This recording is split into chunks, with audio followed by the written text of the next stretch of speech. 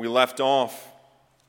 Last time we were in the book of Hosea, and that is with the story of the prodigal son in Luke chapter 15, a parable that Jesus told that we know very well, that a son sought the inheritance of his father. The problem was that his father wasn't dead, and yet, in a sense, he was asking for the father to be dead in order to get the inheritance. In other words, he was saying to the father, I would rather have your stuff than I would you. And so why don't you just go ahead and give it to me now? And the father does give to the son his portion of the inheritance. And as we know, the son spent it on reckless living and squandered the whole of his inheritance. And once everything was spent, it says that there was a famine in the land, and as a result, he worked for a pig farmer. You could imagine, as Jesus told this, the gasp of thinking of a young Jewish man working with pigs. Not only that type of animal that they were not to eat, but that they were not even to be around. It demonstrates how low he had fell. And it says that he longed to be fed with the pods that the pigs ate. In other words, he wanted the pig slop because he was so hungry. And it was in this lowliness that he thought, how many of my father's hired servants have more than enough bread? But here I perish without a morsel of bread to eat. And so, as he thinks through this, he decides to go back to his father, not as a son. He knows that he cannot be a son anymore. He has squandered that right, and as a result, he goes back wanting to be merely a servant. But the rest of this story, it says that the father, while he was long off, ran, not to rebuke him, not to condemn him, but to greet him, to hug him, and to kiss him, and to lavish his love upon him. To have him return, not as a servant, but as he was a son. And it says that there was much rejoicing in that home. And as I said a couple of weeks ago, the story of the prodigal son is ultimately not about the prodigal son, is it? It's about the father. And oftentimes we miss the radical acts of the father because we're so focused on the radical sin of the son. And it's actually not the son who was prodigal. Yes, he was. He was wasteful. He was reckless. But we could even say that the father, in many ways, was recklessly wasteful as well.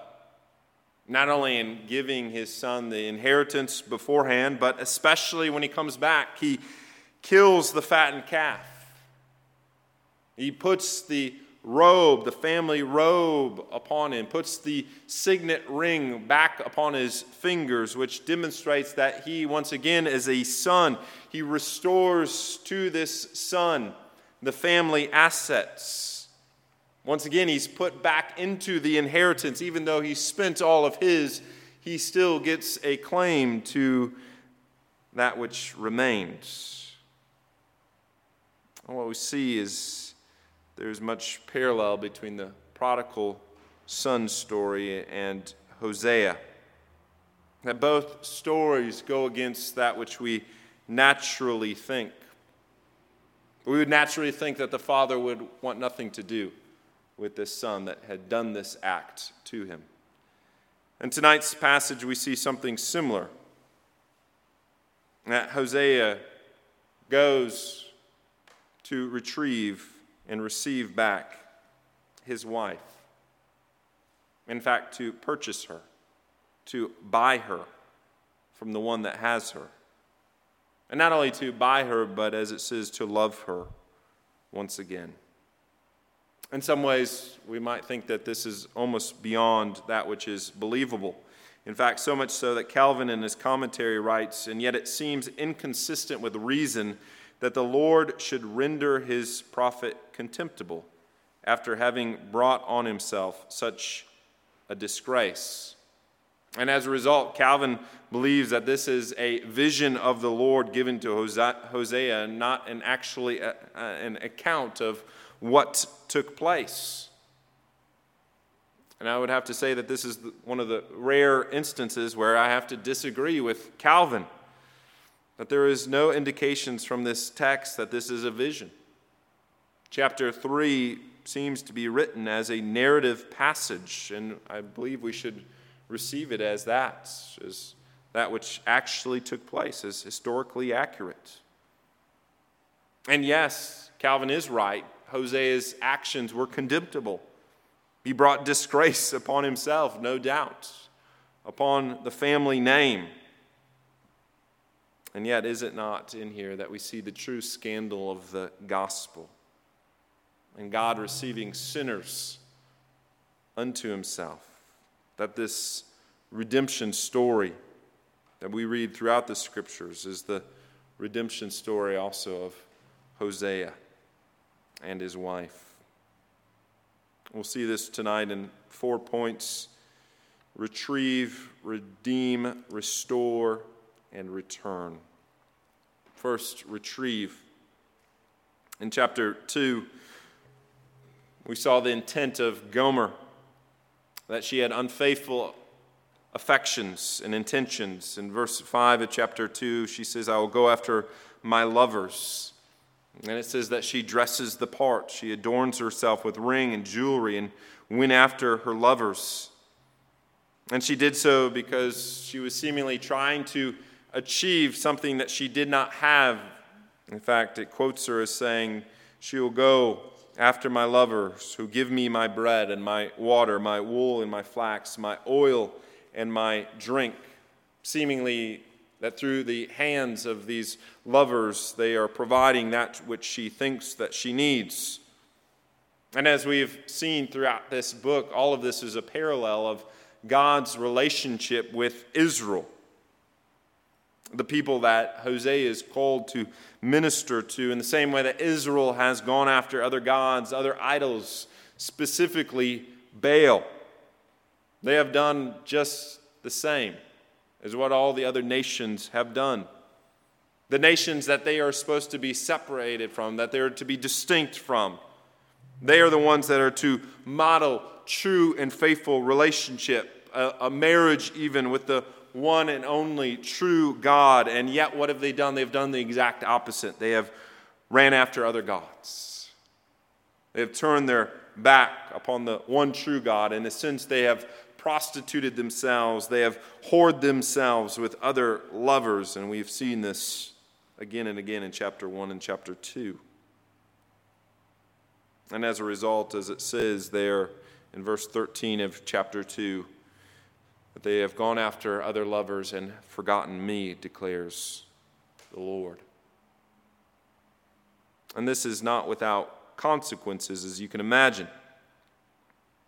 First of all, these relationships, these lovers, have not provided that which they thought, or she thought they would.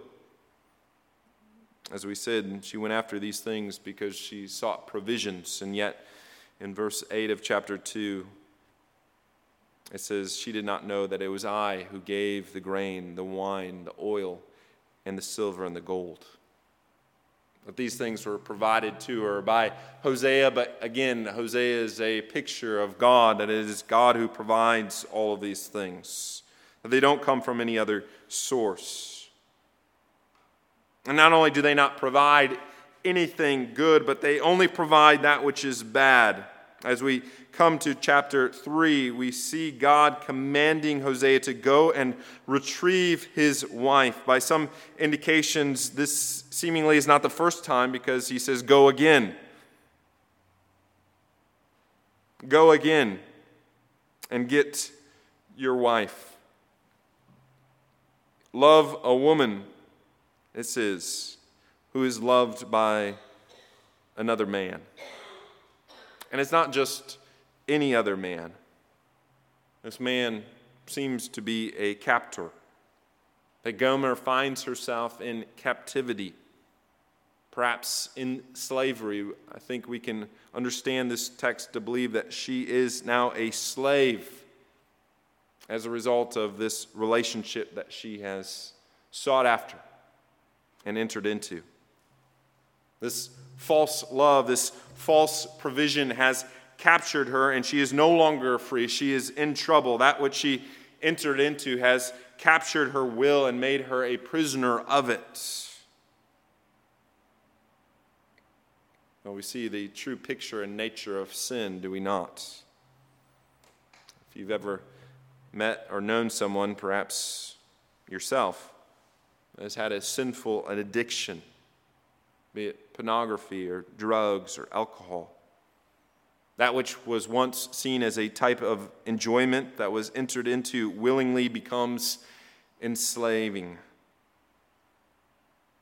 And one that does is caught and captured, so much so that they seemingly cannot free themselves. They are like a fly in the web. The more they try to loosen themselves, the more it clings to them. And the reality is that is the truth of all sin. That is the nature of sin, because it comes from the evil one, as John 10 says, who seeks to steal, kill, and destroy.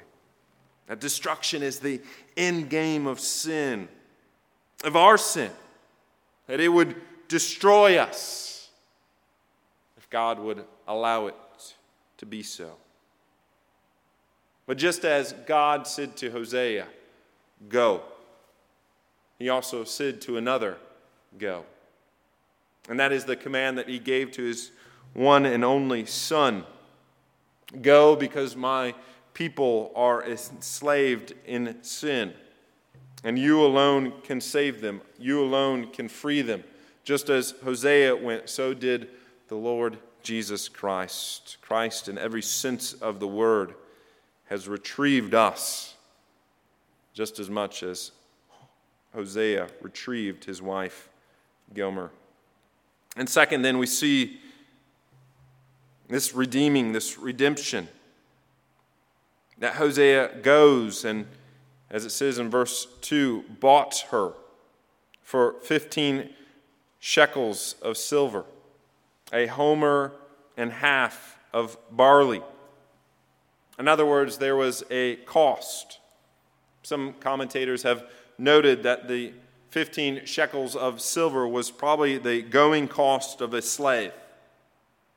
Think about that for a moment, that Hosea had to buy his wife, had to buy her freedom, had to pay her ransom, something that she had gotten into, a problem that she had caused, a cost that she had incurred upon herself, and yet she had no way of paying it herself, no way of freeing her, no means of her own, no way of gaining her redemption. And so another had to come and do it for her. And that other is not just anyone, it's her own husband, the one that she had been unfaithful to and cheated on. Again, the parallel is so evident, is it not, that our sin comes at a cost, that our freedom is not free, that there is a purchase price, and yet we are not able to pay it, are we? Perhaps you remember the parable that Jesus tells of the unmerciful servants. It says that the servant owed the king 10,000 talents. Now we might read that and that might just go right over our head, but when Jesus said that, those during Jesus' day knew how much a talent really was. And that amount, 10,000 talents, would have been laughable. That there is no one that could have even tried to get themselves in that much debt, because that would have been several lifetimes of wages in that day. But it is impossible to get in that much financial debt. It is not impossible to be in such spiritual debt, is it? That every sin that we commit is against an infinite God, and therefore we owe an infinite debt to God. A wage that our life cannot atone, a debt that we cannot pay, a debt that we have willingly incurred. And the consequences of it are our own death and damnation. As Romans says, the wages of sin are truly death. But the Lord Jesus Christ, when on the command of his Father, he paid the price. The price was his own death, his own damnation. He took upon himself the infinite wrath of an infinite God for infinite sins committed against the infinite and almighty God. 10,000 talents would be absurd, but it pales in comparison to the debt of sin Christ had to atone. And Christ didn't pay it with shekels. He didn't pay it with dollars. Didn't pay it with homers of barley, but he did so with his own blood. As 1 Peter 2 says, knowing that you were ransomed from the futile ways inherited from your forefathers, not with perishable things such as silver or gold, but with precious blood of Christ, like that of a lamb without blemish or spot. Indeed, it was the precious blood of the spotless Lamb of God, the blood of the only begotten Son of God. It was God that was willing to give that which was most precious to him.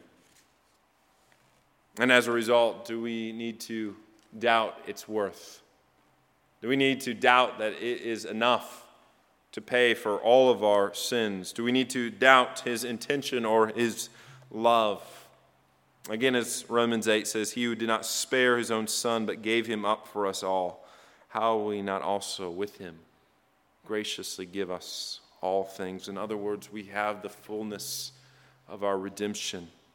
The cost has been paid. We are fully redeemed, just as the price that was given to free Gomer was good enough to gain her freedom. So we know that the price that was given for the Lord Jesus Christ was more than adequate for our own freedom, for our own salvation, for our own redemption. Well, third, then we see this act of restoring.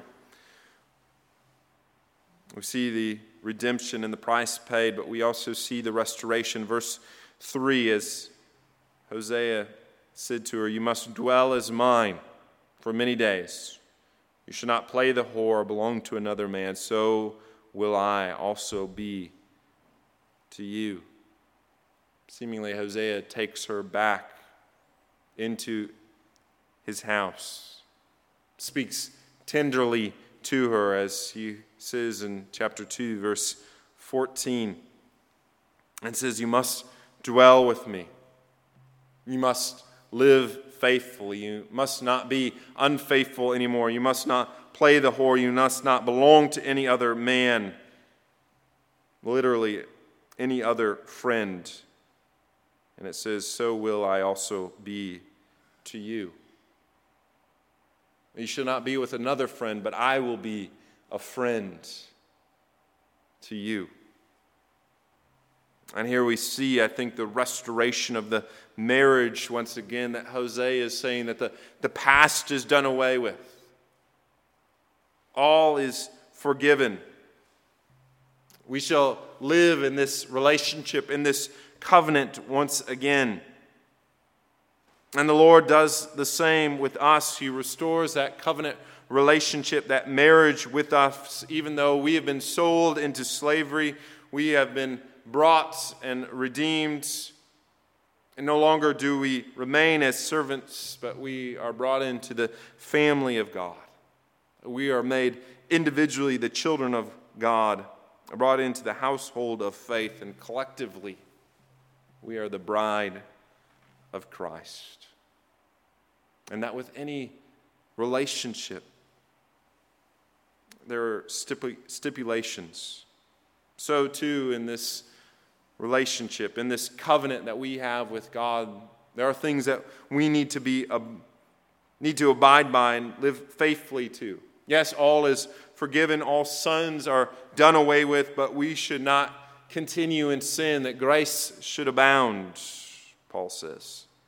And we should not continue in our waywardness, seeking other lovers, as Hosea would say. But we are to deepen our relationship with the Lord. We are to be a disciple, a learner of His. And again, think about how amazing that is. What an amazing privilege it is for us to be in relationship with Almighty God, to be called His own, to be His, and for Him to be ours. We should never cease to be amazed by this, to live in gratitude, both in the fear and the joy of our Lord. When we see this retrieving, we see this redeeming, we see the restoring. Lastly, we see the return. As chapter 1 and 2 ends, so does chapter 3. That we see a fullness, a restoration that is yet to come. In verse 4 and 5, it says that the children of Israel shall dwell many days without king or prince, without sacrifice or pillar, without ephod or household gods. Afterwards, the children of Israel shall return and seek the Lord their God, and David their king, and they shall come and fear to the Lord and to His goodness in that latter day. In other words, Hosea is saying that there's going to be a return. Not only a return to the Lord God, but a return to David as their king. Remember, Hosea is ministering to the northern kingdom that broke away from the line of David, the line of Judah. And we know from history that the northern kingdom never comes back under the rule and reign of the line of Judah, but that does not mean that they do not come under the rule and reign of the line of David. Because we know that there was one that came from the stump of Jesse, from the line of David, the one who would have an everlasting throne, the one that would never be destroyed or overthrown. And that promise, I think, here at the end of chapter 3 is that future restoration of the full consummation at the end of time, the return of the Lord Jesus Christ. And Hosea points to that, points those that would read and hear of his prophecy to that fuller and that greater day. And he would point us to it as well, that the Holy Spirit would have us to focus on that which is yet to come. That what the Lord Jesus Christ began when He came on His first descension into this world will be that which He fully restores to its fullness in His second coming. That He would be truly as He is, the Alpha and the Omega, the beginning and the end. And He would bring about the fullness of our redemption. And in that day, His bride will be perfect. His bride will be made complete and spotless. His bride will no longer have a wayward eye, will no longer have sinful and unfaithful desires for any other lovers, but the eye will only be upon the bridegroom, the faithful Lamb of God, the warrior that rides upon the white horse, as He comes to tread upon iniquity and to claim that which is rightfully His. And on that day, He will enter into the true marriage, the true fullness of the covenants, that marriage that was begun at the creation of the world. And in that day, God will be our God, and we will be His people, and we will enjoy the marriage feast of the Lamb and of His bride, dwelling together forever for all of eternity. Beloved, this is what it's all about, is it not? And we need to understand that that is the full picture of Scripture. That we have gone from death and darkness into life, into love, into living in this eternal kingdom forevermore. That is the true hope of the believer, as we talked about this morning. That is what we long and look forward to, and even say, "Come quickly, Lord Jesus." And so with that thought upon our minds, I have us go back to that original question, that which this story to some degree seems almost unbelievable. And we would ask, why would any man do what Hosea does here for Gomer? How is it that he could go, after being cheated upon, being the one that has been the scorned lover, go and receive his wife, and not only retrieve her, but to redeem her, to pay the price, and to bring her back, and to speak words of kindness and love, and to say that all is forgiven, and that we are to enter into even a greater relationship that we have ever had? It's hard for us to think in that way, to imagine. We think this could never happen in any human relationship. And as we think about that, we should think, you know what is even beyond that, that which is even farther for us to believe and for us to comprehend, is why would the Almighty God, who surely does not need us, do this for us, sinful creatures? Why is it that he would retrieve, that he would send his only Son for us, and not only retrieve us, but redeem us with his very own blood? To restore that relationship, to restore that covenant, that marriage. Why then again would he come again? Why would he return to bring us into that glory? It's hard for us to answer, is it not? The only answer that we can give is that he is a God of love, a God of mercy, a God of compassion. Just as God commanded Hosea to not just go, but it says, "Go again and love." We begin to understand some of the only understanding that we can have of the motivation of why God would do what he did. To understand that reckless love of God. When it says in John 3:16 that God so loved the world that he gave his only begotten Son.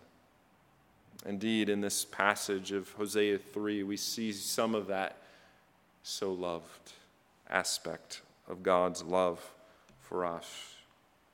And we should exclaim with John, as he does in 1 John 3, verse 1, "See what great love the Father has lavished on us, that we shall be called children of God." And that is what we are. Beloved, this night we know that love. We have received that love. That love is very much an undeserved love.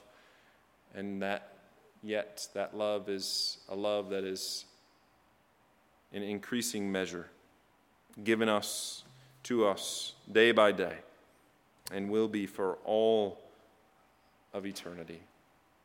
Indeed, what manner of love has God lavished upon us? Amen. Let us pray. Oh Lord, as we read a story like this, it is hard for us to comprehend. We might even say it's unfathomable. And yet, Lord, we have not even begun to plumb the depths of how unfathomable it is that you would love someone like us, that you would pour out your grace and mercy and your blood even to redeem and to save and to set us free. But Lord, we indeed have received that love. Indeed, you have lavished it upon us. And Lord, even that is only that which we know in part. But one day we shall know it in full. Until that day, O Lord, we pray that you would keep us faithful to you, We would not run after other lovers, that we would not be made captives again according to other sin and bondage, but that we'd live in the freedom of the relationship that we have in the Lord Jesus Christ. We'd be a witness of it, that we show that it is truly the hope that is within us. Lord, we pray that you'd help us in all of these things until you would come and claim us fully and forever as your own. Lord, we pray for your Spirit. For we pray this in Christ. Amen.